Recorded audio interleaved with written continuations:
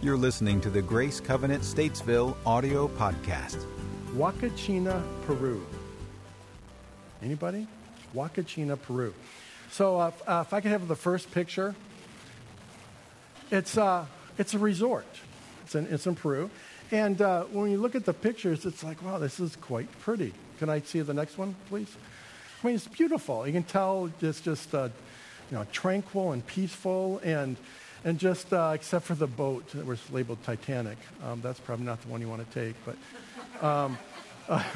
other than that, it looks like this is really a pretty cool place to visit and to spend vacation time as well. But then as I learned a little bit more, I realized, what do you notice about that besides the palm trees? The background is just all sand. And then the last picture, that's Huacachina. It's an oasis in the middle of nowhere in Peru. So, when I first looked at it, I was like, wow, this would be a great place to spend a vacation. But as I realized the context of this is like, you probably can do everything that's available to do there in a couple hours. Then what are you going to do with the rest of your day? Unless you're really into hiking sand dunes. There's just not there. And so I kind of came to the conclusion that, for me personally, that this is a really cool place to visit, but I certainly wouldn't want to live there. It was limited in there. As I thought about this, I realized that in the context of our sermon and our series on idolatry, my sense is idolatry is a lot like that. That quite often we think we're doing the right thing, but we're not. I mean, think about this. In the Old Testament, where the Israelites and other groups were guilty of idol worship, they didn't think they were doing wrong. I mean, they thought that they were actually trying to please their God and trying to please the deity who they were worshiping. And so in their heart and mind, they were thinking they were doing right. Their fault was the fact that they weren't. They were actually worshiping the wrong God. They were worshiping something that actually was a created image and had no value, and so they were deceived. Today in the 21st century, that this idea of idol worship or idolatry is that we talk about that in the context of something has become God-like in our life. Whether it's a goal or an aspiration or something that we're looking for, it's become God-like. And last week we learned that a God is what we sacrifice for and what we pursue. It is anything we elevate above the pursuit and the priority of the one true God. Anything can become an idol once it becomes a substitute for God in our lives. We also learned last week that idolatry is intolerable to God. He won't put up with it. In fact, in a couple places in Scripture, it carried a death penalty. God very clearly says, if you find someone doing this, put them to death. Unfortunately, we read throughout the Scripture that was rarely enforced, and most of the people, even some of the Israelite kings, were guilty of idol worship. At least if they weren't participating, they were allowing for it. There's this natural tendency to diminish the significance of idolatry or idol worship today simply because we don't kneel before carved images anymore. It's just not something we do. So we tend to put it in this bucket over here. Well, this is what they used to do, but it's not really us. In our modern way of thinking, that we tend to associate worship with religion. But when you subtract the religious language, worship is the built-in human reflex to put your hope in something or someone and then chase after it. It's what you're pursuing. So the desire to get ahead in life is a very natural human emotion. You're looking for security, looking for provision, just be able to live and function. That's not a bad thing in and of itself. Unless it's driven by greed or materialism.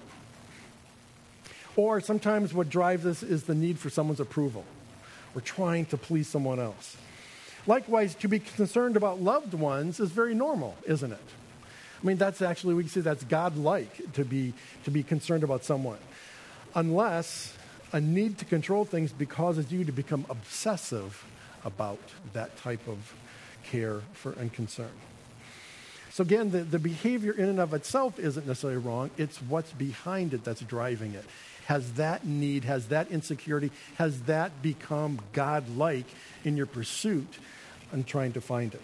Last week, we also learned that when it comes to worship, there are no atheists. Everyone worships something, if not someone. Whether we realize it or not, each of us determines our future by who and what we choose to worship.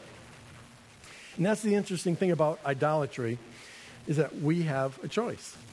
We have a choice. Now, in the context of the Bible passage I'm about to read, the Israelites have been in the promised land for about 30 to 40 years. Joshua is still alive. Joshua is the one who led them. Moses led them through the wilderness. When they got to the promised land, remember they sent in the spies. Joshua is one that said, "Hey, let's go take it." The other spies said, "No, we shouldn't." Because they were afraid, they wandered for 40 years. They're now back in. Moses has died, and Joshua has led the Israelites and been in charge roughly for about 30, 40 years under his leadership. Now, at this point in time, Joshua's getting old. And we know that throughout his life that the Israelites served God and they worshiped him. But because he's getting old, he knows his days are short. At this point in time, he's probably about 100, between 110. We know he dies at 110, so we're just not sure exactly where in exactly this next little sequence takes place. But we know it's very much at the end. So Joshua knows his time left is short. He also knows the tendencies of the Israelites. He knows they're very fickle. They're always, "All right, God, what have you done for me lately? The fact that you fed me manna and quail for 40 years, that was cool, but today, where are you?" And they had this tendency to forget very quickly of their relationship with God. So what he does is he calls them all together. And he assembles all the Israelites, and he tells them, and he recounts to them all that God has done. Starting with Abraham. Here's what God had done. He brought him all this way and goes through the whole thing about time after time after time after time. God had provided for them and recounted for them, reminded them of what God has done. And then we get to Joshua 24 and verse 14. So you can follow along here. So now this is Joshua talking. "Now fear the Lord and serve him with all faithfulness. Throw away the gods your ancestors worshipped beyond the Euphrates River and in Egypt, and serve the Lord. But if serving the Lord seems undesirable to you, then choose for yourselves this day whom you will serve, whether the gods your ancestors served beyond the Euphrates or the gods of the Amorites in whose land you are living. But as for me and my household, we will serve the Lord." Let's pray. Heavenly Father, as we dig a little deeper into this idea of idolatry and this way of living our lives where we're not putting you first, Father, I pray that you would open our eyes to see and our ears to hear, that we would comprehend maybe certain corners of our life that, if not idolatry, Lord, they're certainly not in pursuit of you. But God, I just ask that you would, in these next few moments, Lord, that your Spirit would speak to each of us. And it's in Jesus' name I pray. Amen. So it's interesting that what we see in Scripture quite often is where the leader will say, "This is what you need to do. This is it. Do it." Joshua says, "You got a choice." And he actually lays out what some of the options are. So we're going to take a few minutes here and we're going to lay out what those options are and what they might look like today. What's going to be fun for me, and I think for all of us, is that Kate and I are going to share this time. So Kate's actually going to come up and actually lead us through the first three choices and hear what that looks like.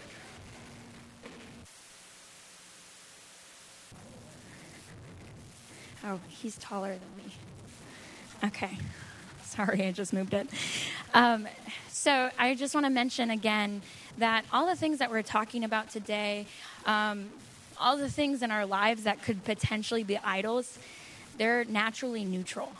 They become an idol when we put our passion and our focus on them. And also, what is an idol for me might not be an idol for you. So this isn't like a blanket. Let me explain to you how to avoid idols and give you the 3 ways that you shouldn't do these things. That's where growing up, I'm sure maybe if you grew up in a Christian home like I did, there was a lot of rules that didn't make sense. But because for my family, it was something, for my parents that they were convicted about. And so then they placed the convictions on me, but they didn't make sense. For instance, going to the movies or playing cards, right? And so those might have been conviction for someone, but they're not a conviction for everybody. And that's kind of what it is. So it makes it a little tricky because there's no one size fits all. And we must examine ourselves and figure out what it is. So the first one is, the first option he gave is the gods of our fathers and mothers. So how many of us can draw a parallel from where we place priority to where our parents place priority? For me, I think about my parents growing up. They placed priority in work and said that that's where your self-worth comes from, is your job. How many hours you work a week, how hard you work, how much money you make, that's where your self-worth comes from. And I remember my siblings, my two older siblings both had seasonal jobs. And so during the off season, they wouldn't get another job and they would just use the unemployment or whatever. And my dad would get so mad at them. And I can't believe you guys are so lazy. And he'd just get angry about it. And today, that's still something I think about and I deal with myself, where I can put my job, I have a good job. I do good things, right? Right? I do good things. Yeah, thank you. I do good things. But if I put my job as my worth, it's not going to take me anywhere. I'm just going to hustle really hard and not be happy at the end of it. And I will sacrifice a lot. I'll sacrifice my family, my future husband, my future kids. I'll sacrifice everything for a job. And at the end of the day, the one thing that is supposed to give me worth, that I strive to give me worth, is Jesus and what he did on the cross for me. And I will say my parents are way different than they were when I was growing up. It's amazing, how people grow and change. Thinking back, I'm wow, they're so different. So that's no longer a thing for them either. They've had to work through that. Earlier in this chapter that we were just talking about, Joshua 24, Joshua talks about the ancestors and how all of these forefathers before him come through and they are carrying the faith. They're carrying the faith that we're supposed to believe in. But if you look back at the forefathers and what they did, not all of them were perfect. And so I just want to pull out two guys individually, that father and son, who did something that wasn't that great. And so both of them did the same thing over and over. You might know where I'm going with this. But it's Abraham and Isaac. And so Abraham, he's the dad. And as he is leaving his homeland and he's going to where God has told him to go, he decides to stay. And so I'm only going to tell you one of the two instances this happened with him. He decides to stay in the kingdom of Gerar. And there, the king Abimelech sees his wife and fancies her. And so he decides to take his wife, as the king took the wife as his own wife, Sarah as his own wife. And so in it, you see that Abraham lies and says that Sarah is his sister. And so then that's why it makes it okay. And later on, Abimelech goes to bed that evening and he has a dream. And in the dream, he realizes that Sarah is actually, in fact, Abraham's husband. And so there's a lot of schools of thought about what's going on and why this happened, why it might be okay, and all of that. But the thing I want to pull out is the response of the king. The king is ticked about it. He's so mad, and he's like, "Why did you do this to me?" And Abraham essentially says, "Because I was afraid for my life, and so I knew that if I said this was my sister, you wouldn't kill me." And then he does it. So that was the second time he did it. The first time he did it was right when he left his homeland. And then his son does it the next in his own generation. And to me, the reason I think that that's happening is because both of them are saving their own skin. And that in itself can be a God, is choosing to save yourself over someone else, or choosing to do what is going to help you the most rather than the right thing. And I think we see it play out in both of them. We cannot live long off of the view of others of the world, off of the coattails of someone else's faith. I believe the key takeaway in that story and in the story of my family is a lack of ownership. You see, the law of exposure is the basic premise that our lives are determined by our thoughts, and our thoughts are determined by what we are exposed to. And the path of least resistance is doing what our parents did before us. But if we do not take ownership of our own faith, we will not survive off of the beliefs of our parents. Our stories may begin with following in their footsteps, but to fully flourish, we must take ownership of how we believe and how we interact with God. As a part of my own ownership journey, I have been going to counseling for lots of years. And about year 1 or 2 in, I'm talking to my mom about what I'm learning, telling her all of this, and she said something that I haven't been able to let go of, but I really don't think she said it for my sake. I think she said it for her own. She said, I realize that a lot of what you and your therapist are talking about is the way your dad and I parented you. And you are undoing a lot of our mistakes, and I'm okay with that. And I think that's the big thing is, as parents, we're never going to be perfect in what we do, right? I always think about that as a pastor of children and of youth is I'm never going to say exactly what's perfect, exactly what they need to hear. But what I do know is that part of my job is to help them take ownership of their faith, to take ownership of where they're going so that later on they are walking throughout their own faith and not, on my shoulders or on the shoulders of their parents. And I think it's just super important. The next option that we have, that we see in this passage, is the gods of your past. When someone accepts Jesus as their Savior, they are 100% saved. But there still can be gods of the past that they have to confront. In Joshua 24, it's at the end of a long, drawn-out story from the beginning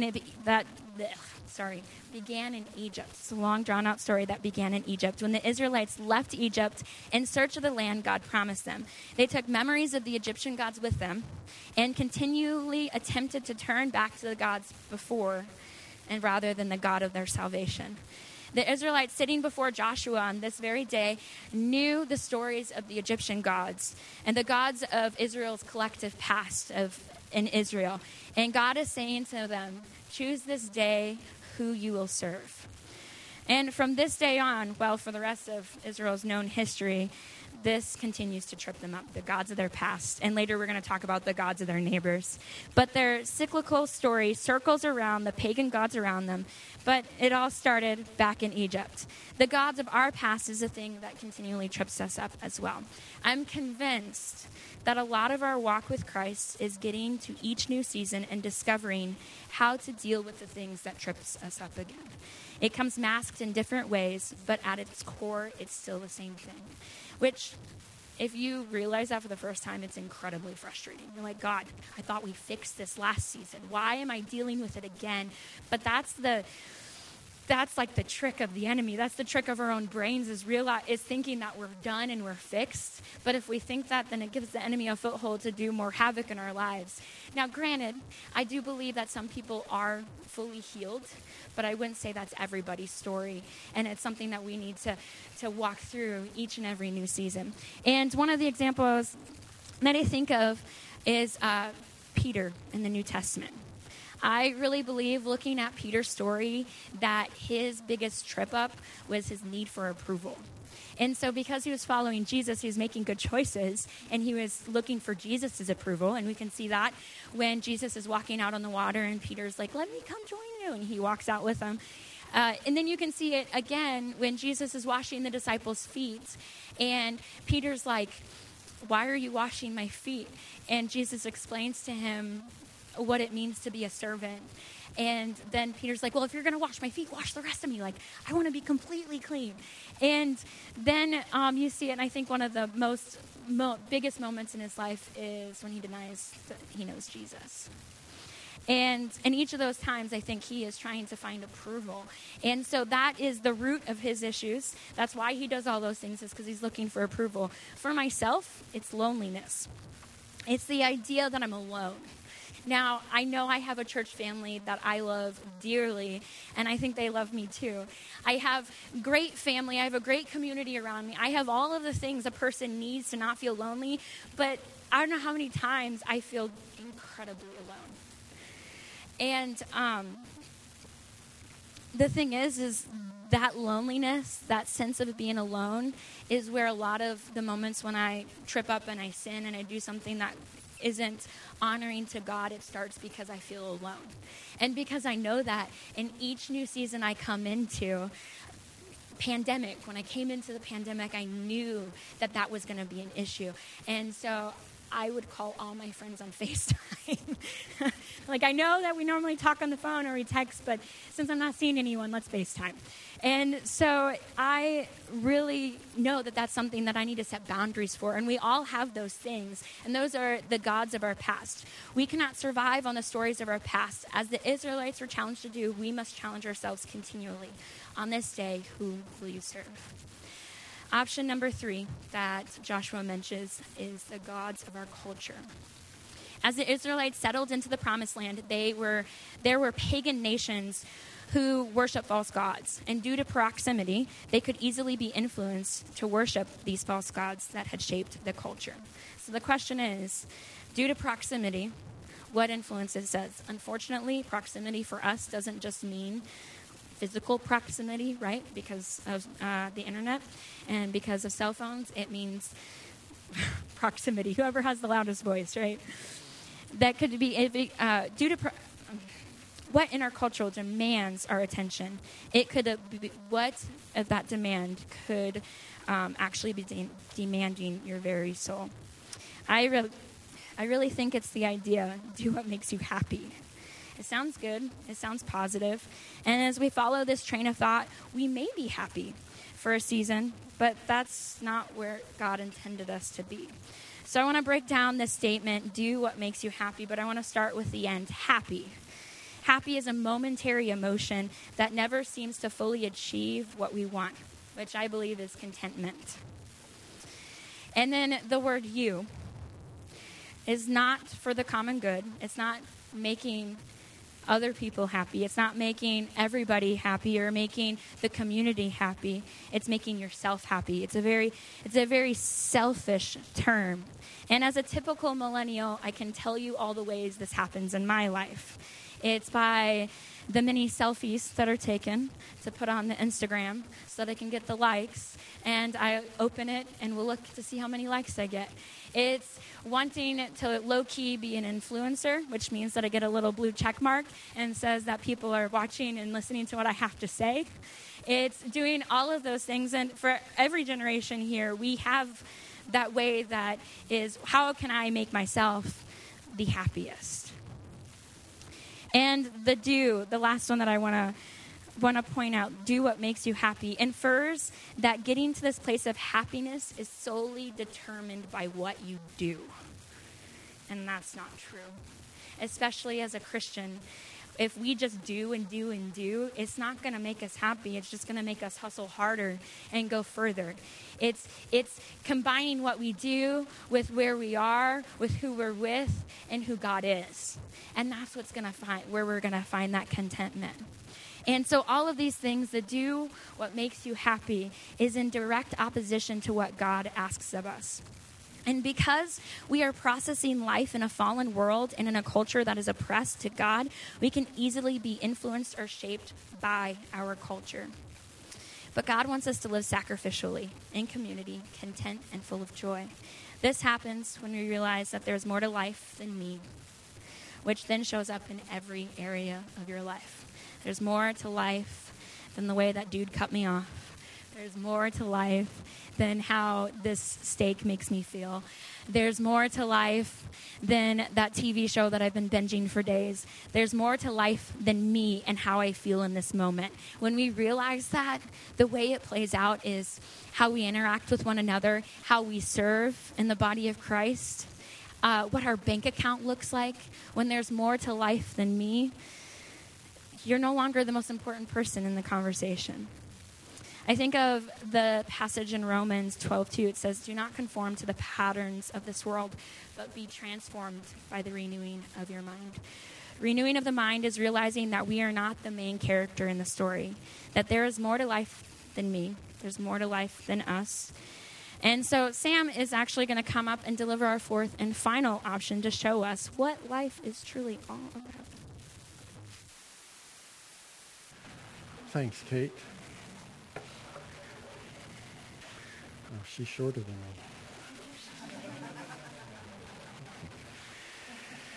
So Joshua's very clear about his choice, and he and his family would serve the Lord. And what's interesting then is he puts it out there for the people to choose. Who are you going to serve? And he puts it out there as a form of the question. And if you read the story, the people respond, we will, and I'm paraphrasing, but they say, we will serve the Lord. They agreed with him. They said, he's brought us to this place. He's done all these things for us. We're going to serve him. Joshua does something really interesting. His response back is, are you sure? He says, really? And he says, because if you choose him today and then turn your back on him later, it's going to go really bad for you. It's going to be really worse. So are you sure that's what you want to do? Are you sure you're choosing God today? And people says, we're sure. We will worship and serve the Lord. And then it says in verse 25 of chapter 24, it says, on that day, Joshua made a covenant for the people, and there at Shechem, he reaffirmed for them decrees and laws. So right at that moment, he reaffirmed their covenant relationship with God and of their intent, the people's intent to serve the Lord. And it's just shortly thereafter then that we read in the scripture that Joshua does pass away. I keep coming back to this idea that we are all wired for worship. All of us. But again, when you put the religious language on it, it becomes very exclusive. But if you take away the religious language, you realize worship in the sense of it's what we pursue, it's what we give our life to. All of us are doing that. All of us, even those who claim to be agnostics or atheists. We're all wired for worship, and our choices that we make in life are a strong indication of the gods we're worshiping. So, instead of asking what gods might be present in our lives, as Kate said, it's really very subjective how that looks for each one of us. It might be more helpful if we consider the choices that we make on a regular basis. What have I chosen to do for a living? How have I chosen to manage my money? What do I watch on TV or other screens?